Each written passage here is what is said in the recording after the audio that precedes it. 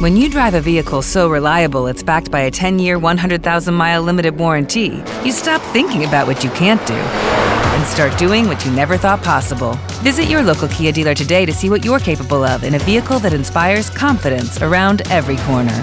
Kia, movement that inspires. Call 800-333-4KIA for details. Always drive safely. Limited inventory available. Warranties include 10-year 100,000-mile powertrain and 5-year 60,000-mile basic. Warranties are limited. See retailer for details.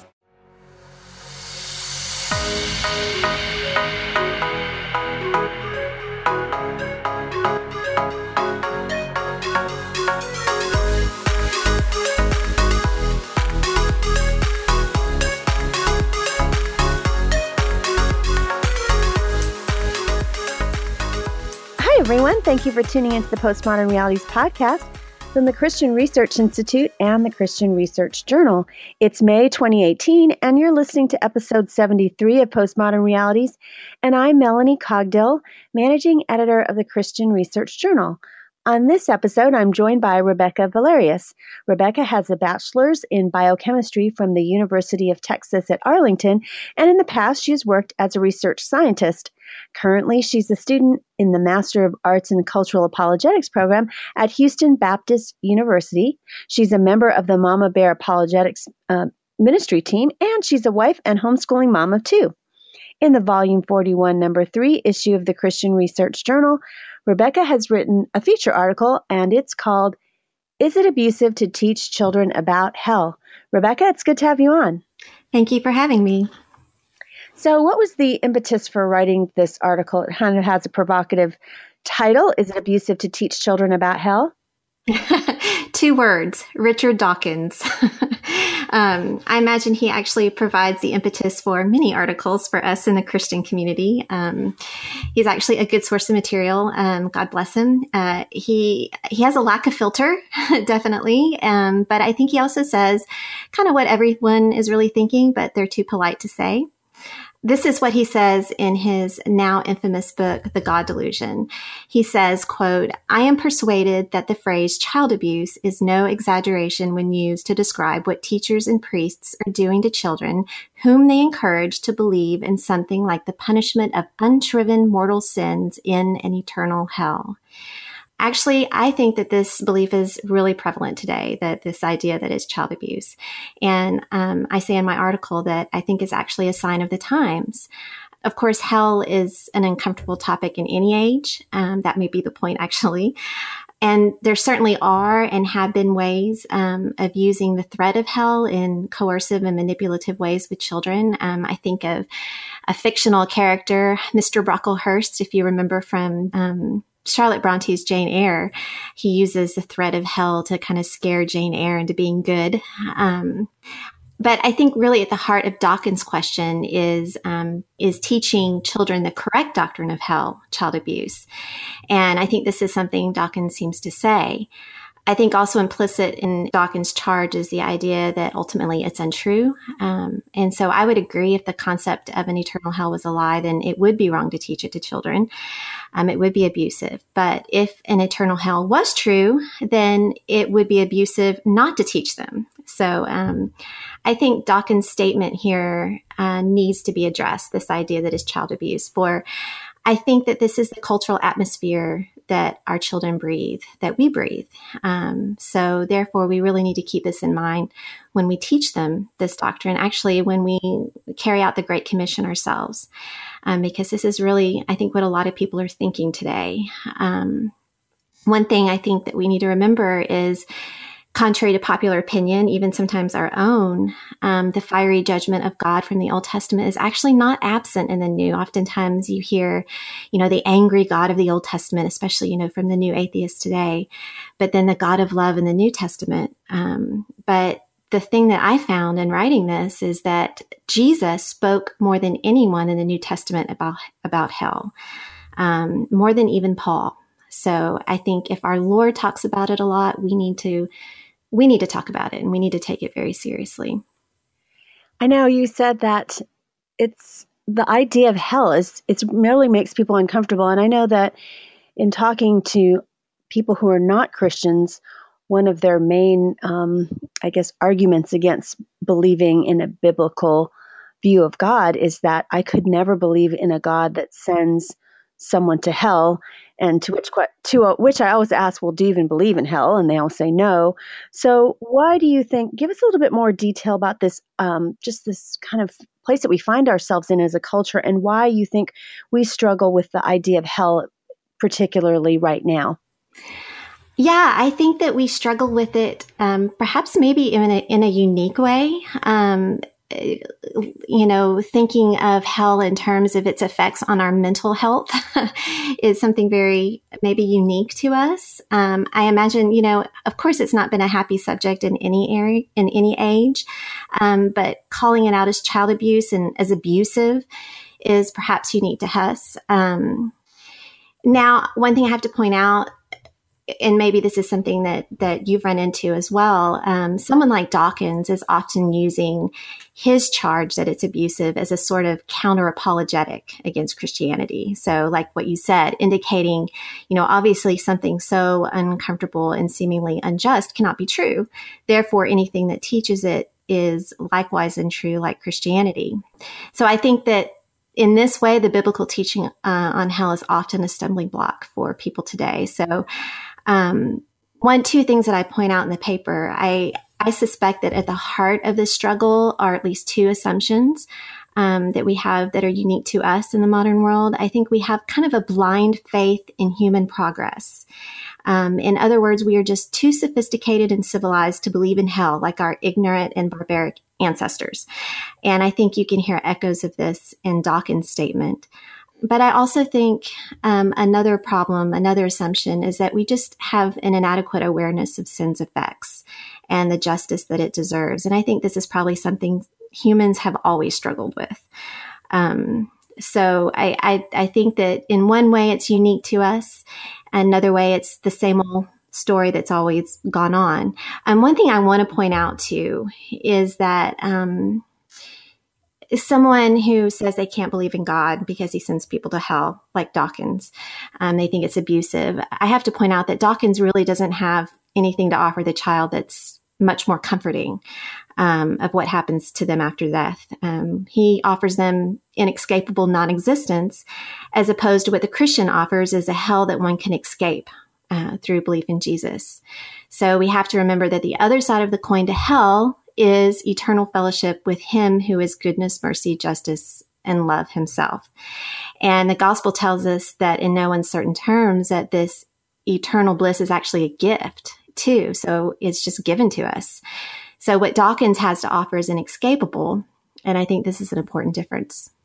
So you mentioned that we have like a blind faith in human progress, but that's really interesting because I think in our contemporary day and age, we think, okay, we are so much more advanced now than we used to be. We have technology, we have science, we have medical advances. And then plus as a culture, especially in the United States, we're more aware of things that we can, try to counteract, like poverty or racism or sex trafficking, those kinds of things. So what would you mean exactly, specifically about this blind faith in human progress? Yeah. So what I think is this faith is a myth, and it's a dangerous myth, especially in the realm of moral progress. So we think that we have somehow morally progressed because we speak out against these certain things. It's actually astonishing to me that this myth has taken hold considering the atrocities of the last century. We look back and we can see the gulags and the concentration camps. We can see, Pol Pot. We can see the Khmer Rouge and the killing fields and ethnic cleansing. And despite this, we still remain incredibly optimistic and naive about sin and its consequences. The philosopher Peter Kreeft, or Kreeft, I think is how you say his name, out at Boston College, he puts it succinctly. He says, "We are all still Chamberlain in Munich when it comes to the soul." And I think what he's alluding to here are the concessions and appeasements that were given to Hitler in Munich in 1938. we underestimate the effects of evil on the human soul, just like Chamberlain underestimated the evil in Hitler. And what the Munich Pact did was that they gave away a portion of Czechoslovakia, a very strategic portion of Czechoslovakia, to Hitler, thinking that that was going to stop him and end war and create peace. And it just, it was so naive. I mean, Hitler, that was not all he wanted. He ended up taking over all of Czechoslovakia. And that's kind of the way we are with sin. We can let a little bit of sin into our heart and, it's going to stay there and we can kind of compartmentalize it. And the rest will be okay. I think part of the myth, like you mentioned, is kind of a form of transference. Science and technology really have greatly improved the surface of our lives in the past several centuries. So I think we automatically assume that because we know more scientifically, we know more morally too. This is, I think, also part of a broader problem and a very complex problem. And thinkers like C.S. Lewis and G.K. Chesterton saw this as our culture moving away from Christianity and away from religion, actually becoming very post-religious, and moving away from the belief in objective morality. We are subjectivizing morality. G.K. Chesterton is actually one of my favorite thinkers, and I wish he was actually more widely read today, because he stood at the end of an era, the end of the Victorian era, and looked forward to our day, and he actually predicted many of the struggles that we have right now. And because he could see the trends and the popular thought that was about him that day. So he had an incredible ability to see the ends toward which certain ideas were headed. And his book, Orthodoxy, is a must read. In it, he has this quote that I want to read that I think really, more than anything, just it's our modern world. It's the world we live in today. He says, quote, "The modern world is not evil. In some ways, the modern world is far too good. It is full of wild and wasted virtues. When a religious scheme is shattered, or abandoned, in other words, it is not merely the vices that are let loose. The vices are indeed let loose, and they wander and do damage. But the virtues are let loose also, and the virtues wander more wildly, and the virtues do more terrible damage. The modern world is full of the old Christian virtues gone mad. The virtues have gone mad because they have been isolated from each other and are wandering alone." And that's a key point there. He says, "Thus some scientists care for truth, and their truth is pitiless. Thus some humanitarians care only for pity, and their pity, I'm sorry to say, is often untruthful." So you have a situation where truth and pity don't kiss. And I think this subjectivizing of morality has led us ultimately to a very desiccated view of good and evil and the effects of evil. Another great thinker was Alexander Solzhenitsyn. He spent much of his life as Soviet dissident studying evil, being the victim of it. And one of the startling conclusions he came to was that the evil that he hated, the evil that victimized him, was in his own heart. He's the one that has the famous quote that the line dividing good and evil cuts through the heart of every human being. And I think we in the modern world, we forget this very easily. And he was someone that was very concerned about us abandoning this idea of objective morality, because he saw that this was a consequence. You're listening to the Postmodern Realities podcast from the Christian Research Institute and the Christian Research Journal. And today's guest is Rebecca Valerius, who wrote a feature article in the Volume 41, Number 3 issue of the Christian Research Journal. And her article is called, "Is It Abusive to Teach Children About Hell?" To read Rebecca's article, please subscribe to our journal, and a 6-issue subscription is now at a new lower price of $33.50. So to subscribe to the magazine, please go to our website, equip.org. I think a lot of people aren't aware of G.K. Chesterton's book, Orthodoxy. I think everyone is pretty aware of C.S. Lewis's Mere Christianity, but that's a good one for people to add to their library. Well, you were just talking about just how we've not really progressed in terms of our morality, and today there's no such thing as objective morality. So how do we correct this distortion of what true morality really is? Well, I think one thing is It is good that Westerns are very concerned with justice. We can affirm this as Christians. Our world takes justice very seriously, it seems. We tend to be quite passionate about it. I think still in our zeal, we have to admit to first our own limitations as to what justice really means. And second, the ways that we actually distort justice in our ignorance of it. So one thing we have to remember that it's very easy to look back on the past generations and see error, that perfect vision, that perfect nearsighted vision, right? It's much harder to see our own problems when we're looking in the mirror. So I really love Peter Kreff's advice here. He said we need to think of Socrates. Socrates was called the wisest man that ever lived, yet he said that he knew nothing. So in like form, we can also look at those in the church that we recognize as the most holy and saintly. And these are the ones that often call themselves the worst of sinners. The best example we have is in the New Testament, Paul. He called himself the chief of sinners, the least of the apostles. So that needs to we need to keep that in mind as we think we understand justice, as we think we understand mercy as well. I think we can affirm the love of justice that we see in the secular world, and we can see that it is rooted in the Imago Dei, the image of God that we have all been made in. I just think we need to remain humble about where we go astray and where our own limitations are. So humility is key. And as Christians, we have to first understand justice in light of the cross. And this is what we teach our culture. We cannot think of justice apart from the cross, actually. So what does Christ's crucifixion tell us about justice and the depths of sin?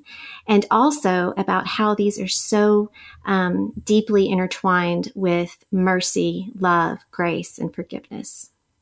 So in light of all these things that you've been talking about, how can we teach our kids about hell? Because that's basically the question I think parents are going to have, or anyone that interacts with kids as they come to this article, especially, just how do you refute Dawkins' view that this is child abuse? Yeah, I think context is key. Note, Dawkins doesn't mention what God was willing to endure to rescue us from those eternal fires of hell. He leaves that out. Honestly, considered out of context of the cross, out of the gospel, out of context with the gospel, the hell is horrible.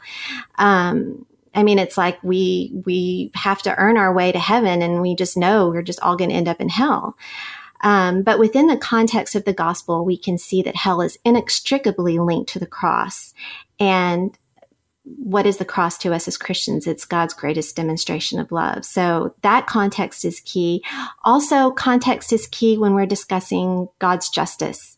One of the concepts that I've learned in my studies at HBU by studying a theologian, Thomas Oden, is this concept of divine simplicity. You hear a lot of theologians talk about this, but it's this idea that, as Thomas Oden writes, all the attributes fitting to God are united and inseparable in God's being. He says, God's perfectly integrated character is precisely the appropriate balance of all these excellences, of all these attributes.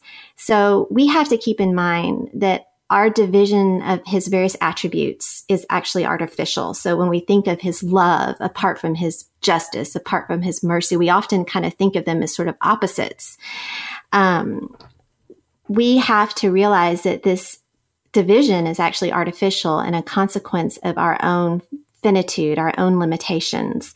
We have to remember that unlike us, as Thomas Oden says, the fullness of God is present in each and every one of his discrete actions. So the fullness of God's love, mercy, and compassion fill his righteous judgments and his decree that there is an eternal hell.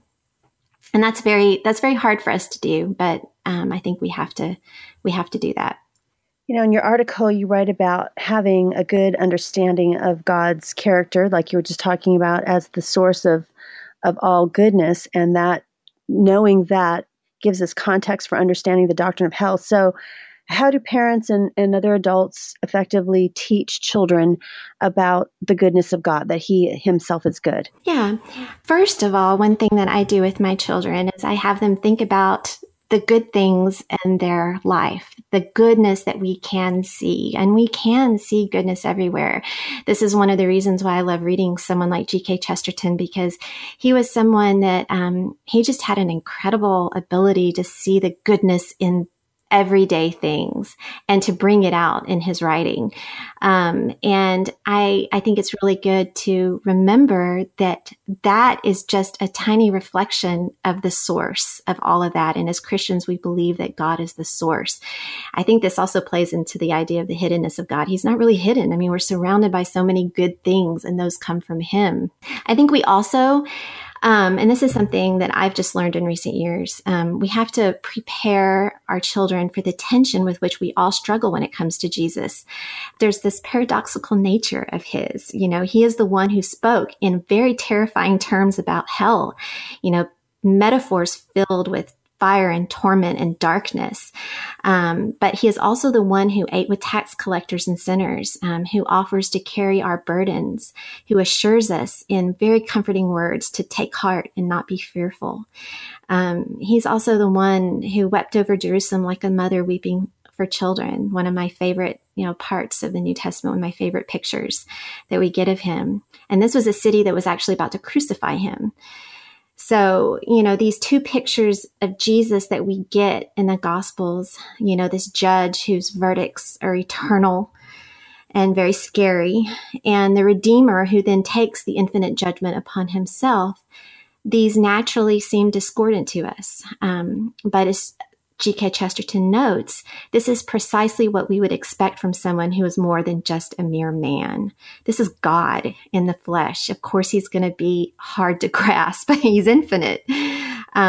He writes that the only way to explain these paradoxes or contradictions is that Jesus is God. He is the one who from some supernatural height beholds some more startling synthesis, is what he says in his book, The Everlasting Man. So I think it comes back to our limited vision, just like the problem of evil, and hell is part of the problem of evil. In his book, The Problem of Pain, C.S. Lewis described the same tension that we have to live with. He put it this way, he said, so much mercy, but still hell. And I think that this is a tension we have to prepare our children to live with and to not be afraid of. One of the things you write about in your article is imaginative engagement with the idea of hell, and that being a useful tool as well. So can you just tell us a little bit more about that? Yes, yeah. And this is something that I study a lot at HBU. I'm very thankful for this part of our program. Our imagination is really the faculty that allows us to investigate and discover what the doctrines of our faith mean. It helps us move from what I would say like a mere notional apprehension, that's abstract, that are just words on a page, to real apprehension. It's the difference between, I think C.S. Lewis calls it a mere Christianity, looking at a map and then actually going to the place that the map is of. And our imagination helps us do this. And I'll point out with regards to hell, our Lord Himself saw fit to use metaphorical language when discussing it, all of which engage the imaginative faculty. So we should not, be averse to this method ourselves. C.S. Lewis's Chronicles of Narnia are a great series for this, not only for hell and judgment, but for just God Himself and all of the Christian life. He really, Aslan is just a wonderful picture of Christ. He is, at one point, he is scary, but he's also very good. The last book in the series, The Last Battle, provides a wonderful look at the afterlife, at judgment. And of course, for older kids, his book, The Great Divorce, is all about that, all about the afterlife. I really don't think we can underestimate the tremendous value of imaginative engagement because it really does help children move towards real apprehension of what it means to be eternally separated from God. And that's what hell ultimately is. It is eternal separation from all that is good, from goodness and love himself. And when we say it, it's just words. So we have to help our children think through what that might actually be like. And I have an example of this. It was really fascinating to me. So I asked some atheist friends what they thought of Dawkins' comment, if they thought that teaching hell was child abuse. And of course, some said yes, unequivocally yes. But one of my friends said that, he didn't think it was that scary for children. And he said, I think kids, are prepared for, scary things. They believe in dragons and such, and ghosts and such as that. He said, and anyway, today the church, they don't really teach, the old view of hell. Their view today is much more watered down. All they call it is an eternal separation from God these days. And I was thinking, wow, so you think that's not so bad, just an eternal separation from God, that, in his mind, this was somehow milder than the fiery torments of Jesus's teaching. And to me, this is very revealing. This is saying that he's never really imaginatively engaged with the idea of being separated from the source of goodness and love himself. And so I think this just illustrates why imaginative engagement is very important. So in addition to imaginative engagement, are there any other practical suggestions you have for us about how to teach kids about hell? Yes. First of all, I would say, talk through the various metaphors, the various passages in Scripture about hell. And, your own child, so do it in a way, that meets with their emotional and intellectual maturity, and again, always keep this in context, the discussion within the context of all of God's attributes, within the context of the gospel. Don't do what Dawkins did and rip it out of context. And I would say, discuss, do not hide these disturbing aspects from your children, because they will be exposed to this. Like I said, this is the cultural atmosphere that we live in.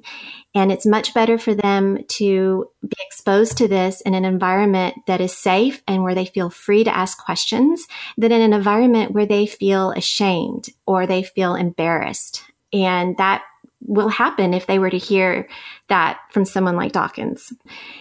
And I think that this will really prepare them for statements such as Dawkins, and they will run into this in our culture. These are the myths and the assumptions of our culture. So helping them think critically through these in clear ways and in compassionate ways will prepare them for this, and also prepare them as they grow in the faith to carry out the Great Commission. Another thing is, one thing that we do on Mama Bear Apologetics, we encourage our moms to have their children ask them questions. So have like one day a week set aside where, this is come ask your questions about, your faith to us. And I think this is really good. It encourages your children that they can think deeply about their faith. And it also enables them to see that their faith can withstand doubts and questioning. And I will warn you, be prepared, because they will come with some very tough questions. Children are amazing. And one of the things that's really great about this is you will pretty quickly find that they will give you questions that you cannot answer. And that'll be okay. It's okay to tell them, I don't know the answer to that.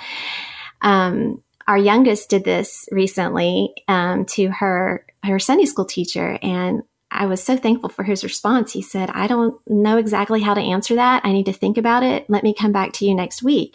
And that was very good modeling for her to see that an adult can not know something about their faith and not totally abandon their faith. The question that she asked was, why did God make Satan if he knew that Satan would rebel? So children will amaze you with what they will ask. And another, okay.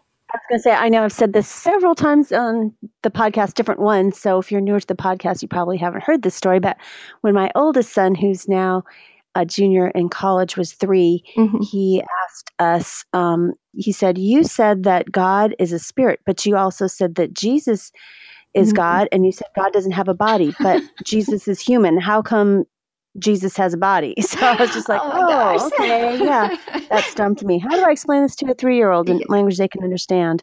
It's so hard. I want to kind of circle back to what I asked at the beginning, and that is, I'm sure you have friends and I have friends that say, on even Christians, frankly, which is also, kind of troubling, is that, I can't believe that God would send, people to some internal judgment and torment if he's supposedly good and it's for things that they did in this lifetime. So how would you equip us to help our kids answer that questions? And also probably for some of us, how do we answer that question for friends and family who that's a major stumbling block for them to reject Christ? Yeah, it really is. Yeah, it's a tough one. It's like the problem of evil. It's tough for us. Peter Kreeft called this the precise population statistics of hell. We don't know. We don't know them. But Jesus gives us pretty dire warnings. The gate is wide, the way is easy that leads to destruction, and those who enter it are many.